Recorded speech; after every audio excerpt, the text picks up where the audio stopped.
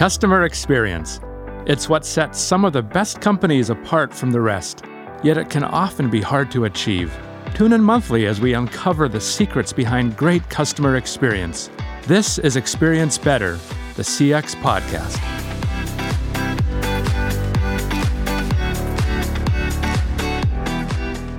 Hi everyone, you're listening to Experience Better, the CX podcast.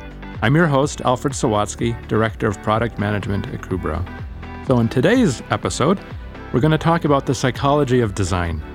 Design is more than an aesthetic necessity. It influences customers' behaviors, their opinions, and their experiences. So we've brought in a colleague of mine, Jamel Singleton. He's the team lead for Kubra's product design group. And we're going to be able to talk about design like for hours, but we'll cut it short here for you, maybe just do a normal length. But we're going to talk about the psychology of design. So, hey, Jamel, thanks for joining. Hi, Alfred. Thanks for having me. All right. So you lead Kubra's design efforts, and particularly that includes designing the user experience for products that thousands of people use. So can you tell our audience kind of what user experience means and why user experience matters for customer experience? Okay. So user experience is really about ensuring that the tools, the software, the things in the world around us respond in the way we sort of expect them to. Okay, get right down to it. How is a business going to make money doing this? Right. So at a sort of basic understanding or basic level, what we're doing is improving customer satisfaction by making interfaces that are pleasant to look at, pleasant to use, easy to use, and accessible for users. We use a lot of different tools. We use a lot of design thinking to help get us there, being empathetic and thinking about how the user may be using these tools and what type of interactions they're looking to achieve, and making sure these things, again, work the way they expect them to work. So the ultimate goal we're trying to achieve is we want to improve customer satisfaction. And with that comes improving customer loyalty and brand loyalty. If we create beautiful interfaces that a customer enjoys looking at and using and interacting with, if they're able to achieve their goals, that brings them back to us again to use our products. At a high level, just doing that makes it so that, our products next to another customer or competitor's products stand out. They look better or they work better. That helps bring customer satisfaction and brings more money because our products can be chosen over the others. In other ways, it can be, our products being better or working better encourages our clients to perhaps pay more for the products that we produce. I can give you a really interesting anecdote I had. So we're talking about business and how it helps businesses. There are ways in which not having good user experience can hurt a business, or it can severely damage a business. So this example is from 1979. The 3 Mile nuclear generating station in Pennsylvania was going into meltdown. And so the crew in the control room went to work on trying to fix this problem.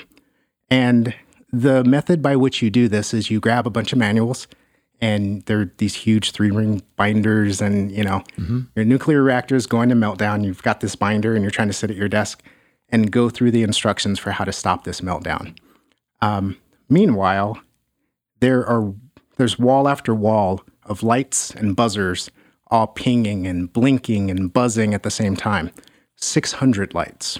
Sounds really overwhelming. Really overwhelming. So if you can imagine, you're in the middle of a meltdown. It is the worst possible thing you can have happen at your day of work. Mm-hmm. And you have all of this going on around you. It's like a disco. And meanwhile, you're trying to concentrate on this manual and understand how you can shut this down and how you can stop it. Ultimately, the engineers designed this not being empathetic about the people who would be using it and what kind of situation they would be in when they were actually using it. If you've got this meltdown happening and you have all these flashing lights and things, you're not going to be able to concentrate or be calm or be rational. And in the end, what they found is there was just a bad user interface element. So I've never operated a nuclear power plant, but I can relate to what you're saying. So My background is engineering. So what we're talking about is knowing who your audience is, right? So Right. my background is engineering. And when I first got into software development, kind of the approach we took is we went out and we gathered requirements, wrote them down, wrote some document. We all hated writing documentation, but we did it anyways. Wrote a design document and then started coding. And it's like, oh yeah, this will be easy. We can, just make a graphical user interface, put a widget here, a widget there. It all makes sense, right? So it turns out we had very responsive, maybe back-end databases or APIs, application programming interfaces. But the front end looked like it was not very well thought out. And I know it wasn't thought out because we would build all this stuff and then we'd go to the user testing where we handed it off to the user and say, like to the customer and say, can you test this? And they'd say, well, this isn't what we wanted. It's like, oh, but it's in the document. Well, yeah, but you just used words. You didn't actually show us what it looked like. And I know some of that, can be addressed by different methodologies like Agile and stuff, and maybe we'll get to that a little bit later. But the main thing there was the target audience was us engineers. We knew how we would use it, and it all made sense to me. It all made sense to us. And I think many of us have seen apps or websites like that. So you described a really great example at 3 Mile. There was all the documentation was written by engineers, probably 4 engineers, and it made perfect sense to the author, but not to the actual user. So if you were going to instead introduce user experience design into a process like to fix the 3 Mile nuclear thing or to fix these software examples that I gave, can you step us through how would you approach maybe introducing some user experience, UX type of process into it? Okay. So ultimately what my team's goal is to not just do the design work. We can create the wireframes, we can create mock-ups, we can do things to help. Can I interrupt you? So Sure. Can you give a little explanation of what a wireframe is or a mock-up? Oh, sure. Yeah, so wireframes are simple diagrams that break down how a product or a piece of software would be laid out. Mm-hmm. We kind of can show things like, here's where the buttons are going to sit, here's where various interface elements are going to live. We can actually have the proper dialogue or descriptions, button names, anything we need to get the idea across. This is what this interface is going to look like, or this is how this interface is going to function. Mm-hmm. Mockups, on the other hand, are much closer to what the actual product will look like. This is a visualization with all of the colors, branding, any design elements that you'd see on the final product.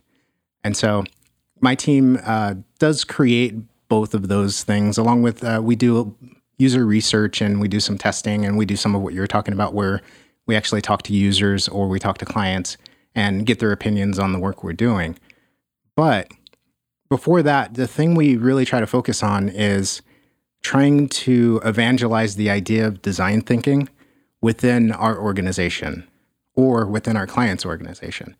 So we want to sit down with them and we want to talk to them about the strategy or the research they've done or research they may still need to do about how this thing is going to work, why they're putting it on the market, what it needs to accomplish.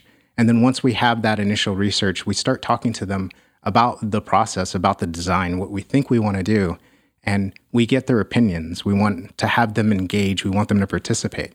It's really important that my team is not the sole arbiter of what or how design is going to happen in an organization. It really, really is important, and it really helps if we can get everybody on the team involved. If we can get everybody thinking about design or thinking about user empathy, then we can make really, really great products because, we can't catch everything. And most importantly, we can't be everyone. Mm-hmm. You don't know someone's perspective unless you can talk to them and ask them questions or have them participate in a conversation so that you can understand where they're coming from and you can apply that to the work that you're doing. Mm-hmm. So more important than anything, always design thinking first. Design thinking. So some of what you described just made me think about, so it sounds like you're helping, obviously design the product in this case or a process. But in a lot of organizations, we also have a role of a product manager or product owner. Mm-hmm. So can you say more about how a UX design team works together with a product manager, or they complement each other, or where there's possibilities of overlap? Can you just touch that a bit? Sure. So with the product manager, they usually have the initial concept or idea for what's being created, whether it's a full-on product or we're just adding a feature. And the first meeting or the first conversation with the product manager is usually to, just like we would do with a customer or a consumer, we would want to have a conversation about what they're trying to accomplish, why, and then we start talking about all the different ways we could accomplish it. The product manager might have a pretty good idea of what they think they would like to build, and it's up to me and my team to bring our experience about users and how users interact, bring previous research we have or previous information to the conversation, and help them flesh out this idea a little bit more. We sort of look into the dark corners and look for any potential problems or issues that could crop up. And we also help to visualize what it is the product manager is hoping to build. We want to paint them a picture so that they can see more clearly whatever the concept or feature is and be able to address any concerns or make changes to the overall design or structure before we actually introduce it to engineering and start planning out a build. Okay, so you've mentioned a bit about getting feedback from the customers and kind of presenting a picture to the product manager. I'm curious to know, how do you get the information from users or potential users, and how do you distill that into something that you know doesn't just include your biases, but actually is what the consumer wants? That's a really good question, and it's a tough balancing act because we all have everyone has their own goals when they're working on a product or a concept or feature. You know, you have your personal preferences, and it can be difficult to not push those on the product or feature you're working on. But the idea is really to talk to as many people as you can and get as many opinions as you can so that, A, you can refine and you can really make sure your assumptions are correct, and B, so that, you know, if your assumptions are wholly wrong, you can have someone tell you. And there are many different ways to get there. You know, I've done user testing where we've told everyone in the room that we didn't create the product they're looking at, or we have no involvement, so that they can feel free to tell us that it's terrible or, you know, it's trash or whatever they want to say about it. But it frees them up to give us a real opinion, and it helps us to get the information or the key details about what we've done wrong or where we have failed on this product, so that we can make adjustments and start to change whatever assumptions or ideas or preconceptions we may have had going into a new build. Mm-hmm. Okay, so I've heard some buzzwords floating around, so I'm going to throw some out and you can give a definition. So let's say cognitive load. What's that? Cognitive load. I'm going to explain that as... I'm going to give you an example. Mm-hmm. So cognitive load is taking all the information you're gathering from point A to point B and trying to store it. And so the way I like to always explain that is you walk into a building or you walk into a house, and as you're going through that building or house, you're mentally taking note of where the entrance was, how you came in. You're taking note of, you know, you turned down this hallway or you entered this room and you walked down another hallway. All of this is being stored. You're not actually putting any effort into this information being stored. It's just happening. Your brain automatically is doing this. And so cognitive load or this sort of practice works the same when you're using an interface. You land on an interface, you're on the home screen, you go to the About Us page. Oftentimes you'll find that users will always go back home first. It's the same way that if you enter an unfamiliar space, you might go to the first room you walked into to sort of reset and understand where you started from so that you know how to get back there. So, you know, you go to About, you go home, you go to Contact, you go home, you go to Mission Statement, you go home. It's all to reduce the amount of cognitive load or the amount of information your brain is storing about how you navigate it from point A to point B. So are you saying a user doesn't want to think? Well, don't make me think. more importantly, the user doesn't know they're thinking. And so what you want to do is you want to make sure that all of that information they're storing about your interface is not spilling over and they're losing bits of information along the way. You want to make sure that you don't fill that bucket of, navigation and approach to the interface. You don't overfill it before you get them to whatever it is they're looking for. So if their goal is to make a payment, you don't want them bouncing all over the site looking for make a payment before they finally reach it, because by the time they get there, the next time they come to your site, they're going to have no idea how to get there again, because all of that information, all that cognitive load has caused a bit of a short circuit, and it's created a situation where they're not going to be able to remember the steps they need to take to repeat that process. So in your earlier example of the 3 Mile nuclear station meltdown, that was an extreme example of cognitive load and maybe cognitive overload, where it became really hard for the users to know what to do or how to find the information. So it seems to me that simplicity or simplification might be something that, is that something you look at? I mean, I've heard some designers say everything has to be done in 3 clicks or less. I mean, Can you speak a bit about simplification? Yeah, there's a number of ways we try to simplify our interfaces. One is we'll try to what we call chunk tasks. We'll take your tasks and we will divide them into separate chunks so that you can do bits at a time and digest each piece of the task and get a clear understanding of what it is you achieved or you accomplished before you move on to the next one. And again, going back to cognitive load, it's taking what's being stored and moving it into memory before you move on to the next thing. So we can take a task like a good example might be making a payment.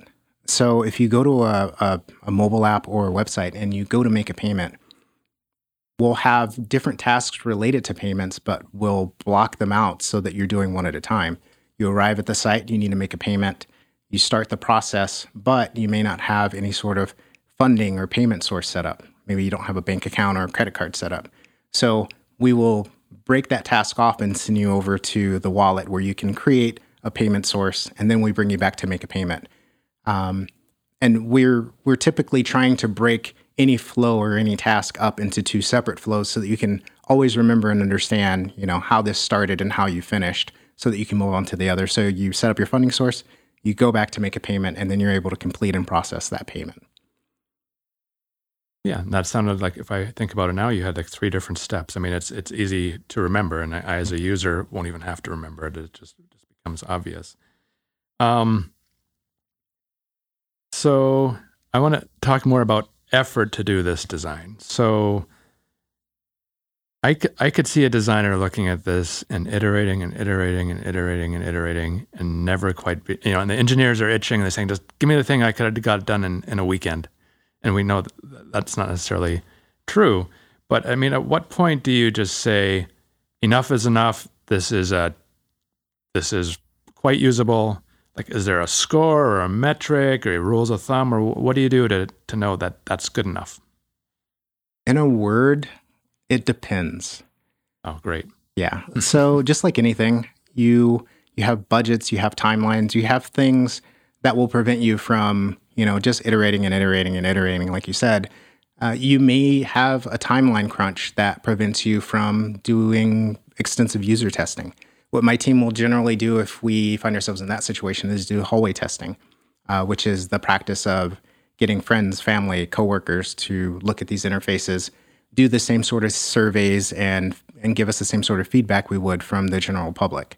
That's a very quick and easy way. You can just grab somebody in the lunchroom, whatever you need to do to get that done, so that you can kind of squeeze that process in and make sure it still happens. There's also, sometimes we have situations where, we can't spend time working on mockups. So we'll focus more on the wireframe portion, because the backbone or the skeleton of any software product or feature is how it's going to function. People think about design and they think about designers and my team, and more often than not, they assume that our job is just to make it pretty. But more importantly, we want to make sure that it's functional, that it works the way you expect it to work. Going back to the experience portion of it, we want this thing, if you're going to make a payment, we want you to hit the make a payment button and move through that flow and be able to successfully do this thing. It doesn't matter as much if it's pretty, if it doesn't actually perform the way you expect it to. So making sure that it functions is really important. And so we may just do wireframes and skip the mock-up portion and, cross our fingers and hope that it comes out looking okay. So focusing on the most core steps of the process is our primary goal. And if we have to cut things out, usually it will be the things that won't have as big an impact on the overall product functionality or success. Design, research, that kind of stuff starts to go away. Yeah, so that's great talking about some of the main components there, what you can cut out. Is there any kind of like metric or score you can look at in a design and say, okay, I've reached this threshold and now I'm ready to move on to the next thing? Sure. So we have the SUS score or the system user score. And the way this works is we can pull a fairly large group of people and have them take a survey after they use one of our products. And this survey will help us decide or define how successful we were at building this product, making it functional and making it work as it's expected to. And the scoring generally, I think if you get 75 or higher, you're doing really good. Anything lower than that, you probably need to go back and look at the process or look at what you're doing. That's great. So we're getting close to the end of our time. And I was just wondering if there's any last bits of advice or tips you wanted to share with our listeners. For example, the one I'm interested in hearing about is, let's say I'm a team leader and I'm thinking, hey, Jamel, you've sold me on this user experience design, like it's really important, but I'm part of a group that has no formal UX design group. What are some things that I could do? What are some things that I could do as a quick win to nudge my team culture towards UX design thinking? Okay, yeah. I think the best place to start is just to start talking about design. Start talking about interaction and empathy.